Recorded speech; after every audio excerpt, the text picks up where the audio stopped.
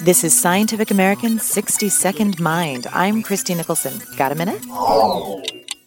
The quadratic equation may have instilled horror in many of us, but for some 5 to 7% of the population, even basic math, like the concept of the numbers 5 and 7, causes anxiety. You may never have heard of the disorder called dyscalculia, yet it's as common as dyslexia according to research in the journal Science. The word dyscalculia means counting badly, which is ironic since those who suffer from it need to count often.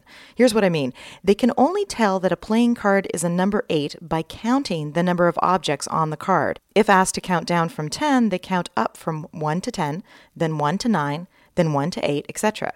Paying with cash is a nightmare. Estimates are hard too. Ask the height of a room and they might guess 200 feet. According to researchers, dyscalculia is inherited and specific abnormalities in the brain might be a cause. Despite their challenge, many become proficient at geometry, stats, and computer programming. And with the right teaching that focuses on example using counting beads to improve the processing of numbers, they can count themselves among the math literate.